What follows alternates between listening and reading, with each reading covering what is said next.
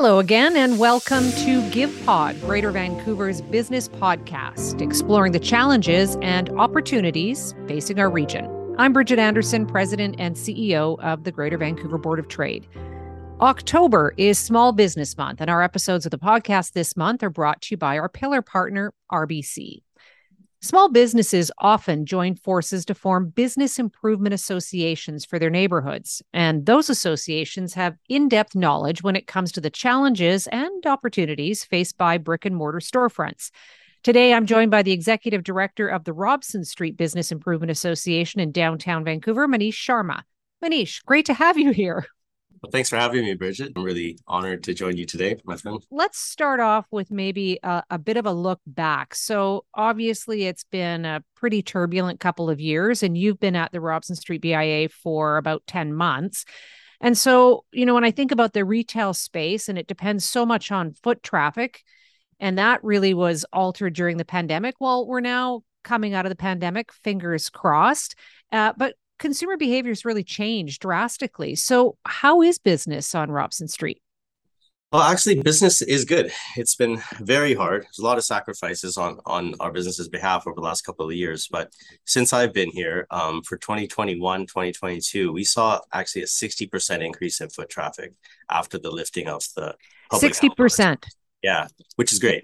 And we actually had more shoppers this past holiday shopping season than there were out before the pandemic. So people were really ready to shop and spend money and come to Robson Street. So that's been really great. That surprises me a bit. When I look at the retail scene, I mean, it's clear we are all shopping online much more than we ever did.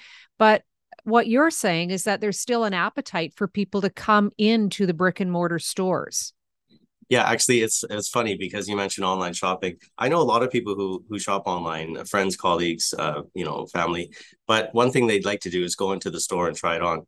And I know even in some of the stores at Robson Street, if you go try it on and they don't have the size that you like, they'll order it for you online and have it sent to your house. So still that experience about coming in and experiencing the store and trying on new things and talking to people, it's still something that people want.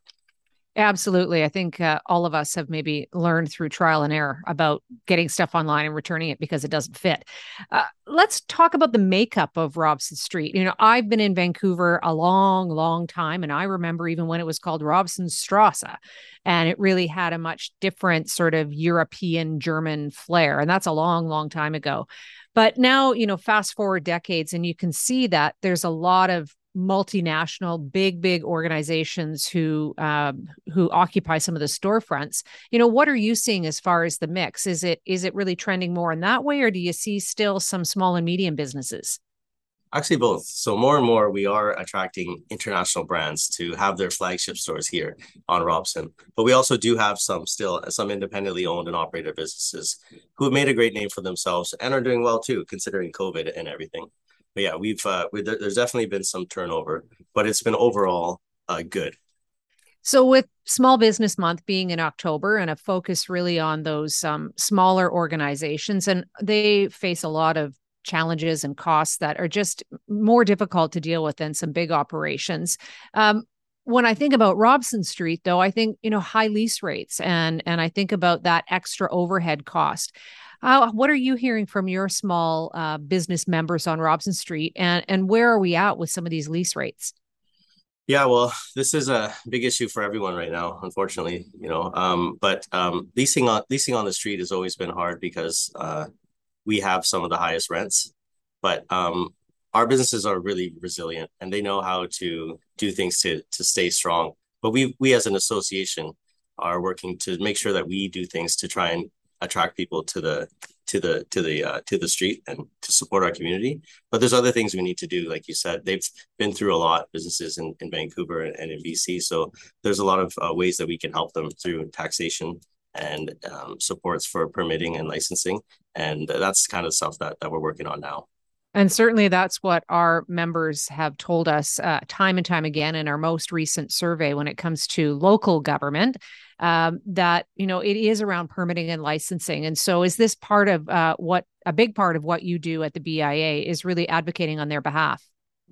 A lot of the BIAs do. Yes, it's a lot of the work that we do. Probably doesn't get noticed as much, but actually, the organization that represents BIAs across British Columbia, BIABC, just put out a press release last week with specific call to actions for all three levels of government to step up and address the crises that we're having in our downtowns. Everything from crisis in labor to permitting and red tape, also crime and safety, prolific offenders, and infrastructure too.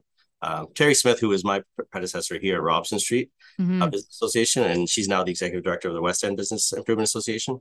She's the president of BIBC, and she would be an excellent guest one day to have on this as well, because she's been instrumental in advocating for better government supports for our businesses. But there have been some changes recently. I know I used to work at FOMA BC, the Commercial Property Management and Owners Association. We worked hard with the city of Vancouver to try and to decrease the delays we're experiencing in licensing and permitting. And there have been some significant changes which have helped, but there's still a lot more work to be done. Yeah, to be fair, the city of Vancouver did put in place the task force, and they have made some progress on addressing those delays. But yes, much more to be done. Manish, you mentioned public safety and crime.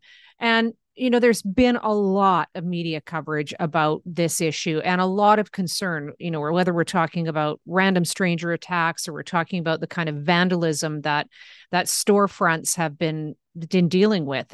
But typically, I think there's a perception that it's been in the downtown east side or in Gastown. So what's the situation like on Robson Street? No, it's everywhere. It's all over BC. In fact, it's not even just in downtown Vancouver, right up from Prince George, Kelowna, Victoria, up Island, everywhere. Our BIA folks, we've been listening to our members, and especially during the election time right now, and they've been asking us to ask the elected officials and those who want to be in office what their specific plans are to reduce crime on our streets, like theft and robberies you mentioned, and also to enforce the bylaws that have a direct impact on our shopping and business districts. We also want to know how they would better integrate policing and social service interventions to address some prolific offenders, like people breaking glass, as you mentioned, and those who have serious mental health issues. We also want to know how they're going to work with other levels of government to get this stuff done, because it's been too much talk and no significant action or plan to get it done. And the time is now. So you're saying that, a lot of the businesses on Robson Street have been dealing with broken windows and that kind of situation? Oh yeah, it's been prolific. There's one or two people who are doing it that we know of. They just wait around and wait for no one to be there and just do a bunch. It could be because they have their own issues with society or housing or whatever that's making them do it. But I don't think that they have found a way to stop it. And there's ways that the city could help us. Hopefully they can come up with some sort of plan to help the businesses do interior security audits. Maybe we can pay for those film protection on the glass so that it doesn't all shatter. But this has been a really big problem since I started, and I know before I've been here, and it hasn't been getting better. Yeah, and I would think that, business owners would be reluctant to put bars up on windows and things like that. But I know that's one of the solutions being contemplated because it is just been happening so often. Mm-hmm. Yeah, it's a real problem, and it's not a victimless crime. These windows cost about $10,000 each, and they take a long time to fix. And it's up to the business to take care of it. Plus, it's very unsightly. It changes the look of the neighborhood. It makes people feel unsafe. It causes you to have to hire more security people at nights and evenings and even during the day. And I just don't think that there's been the right amount of punishment for the people who are doing it. And there isn't a real deterrent yet. So that's one of the things we've asked our governments to look at doing. Yeah, it is a really complex issue. And, it factors in homelessness and mental health and wellness and addiction.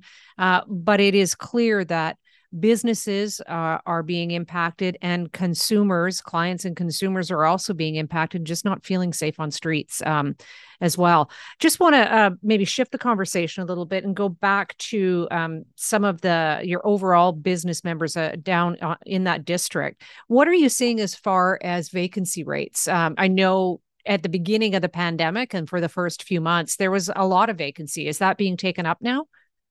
Yeah, there was a lot of vacancy for sure. We have, again, some of the highest rents on Robson. It's always hard for businesses to compete here, but through the COVID restrictions, there was a lot of closures, and a lot of people went so far as to board up their stores in preventative measures. So we as association took the opportunity to paint murals and positive messages and that sort of thing to try and alleviate the worry and to stop the graffiti and vandalism. But so it's been nice since we've been able to reopen our stores and invite people back in. But with so many other regulatory factors, it's been hard for these businesses to compete. And there has been some turnover in leases. But compared to the previous year where we saw closures during the pandemic, we're happy now to see many more new stores opening and vacancies being filled. So how do you bring people back to Robson Street, the shoppers, and also how do you make it a good place for some of those smaller businesses to operate? Well, we've been trying to make it feel safe and welcoming and fun and accessible. We've brought in new things like placemaking initiatives. You might have seen some of the floral displays and lighting things we've had out over the winter months. In the summer, we've had outdoor markets with small local vendors who would otherwise not have an opportunity to have a place on Robson Street. It gives the visitors another type of businesses to see, and it gives the locals another different experience of Robson Street. So we've been doing that I think we've had 17 this past summer. They've been pretty successful. And we're also trying to do more things to address, people feeling welcome here. Like we'll have a Lunar New Year festival and a Asian food festival, and we had our first Pride party, and we're going to be doing stuff like that to welcome all different types of groups here, to know that they're welcome here and that they should feel safe. Combined with some beautification and tributes like proper murals and that sort of thing towards people who've had a big impact on the area, and overall just making it more fun and welcoming. And part of that is about public safety, but part of that is our job by bringing in fun and interesting things to do. So it sounds like there's a lot underway to bring people back and to build some excitement about Robson Street and the district there. When you look out maybe further down the line, look out 5 years or look into your crystal ball, what do you see as the future of Robson Street? Well, I see it as being Vancouver's iconic shopping and dining district. There's a lot of work going underway right now, actually, with the city through a couple of things. The Butte Greenway project is happening from shore to shore, from Sunset Beach to Cole Harbour. That's going to allow us to update our plaza, which is now in a temporary state. So we're going through the design features now. We're trying to figure out how to bring the bike lane, the mobility lane through in a way that doesn't make it unsafe. So we're trying to make it curved around the senior space, around our plaza, and then back in so people slow down and have a better experience, and bring nicer plants and lighting and covering and seating and that sort of stuff just to that area. We're extending the plaza along through the intersection to the north side of Robson too. So that will allow us to do more markets, more placemaking, concerts, festivals, that sort of stuff that we can do. We also have more electrification things to add lighting and add more ambiance and to make it look and feel better. And now I've just heard, fortunately, that the city has in its plans approval to revitalize Robson Street. Potentially, it's in their capital plan for the next few years. So the capital plan looks out 4 years. So we're looking in 5 years, hopefully we'll have even more revitalized Robson Street that looks and feels better and is more welcoming to people and has accessibility for everyone. And we're able to draw in better businesses and make it the iconic spot that we know it is, and the heart of the community here in downtown. Well, one of my first jobs many, many years ago was on a restaurant on Robson Street. So it sounds like there's lots underway to bring it back to life, more to life. And I think really important for those small and medium businesses to feel welcome as well. So Manish, thanks so much for talking to me about Robson Street. It was a great conversation. Thanks very much, Bridget. Thanks to the team at the Board of Trade. Our thanks again to our pillar partner, RBC, for sponsoring the podcast during Small Business Month. And check back next Thursday for a new episode.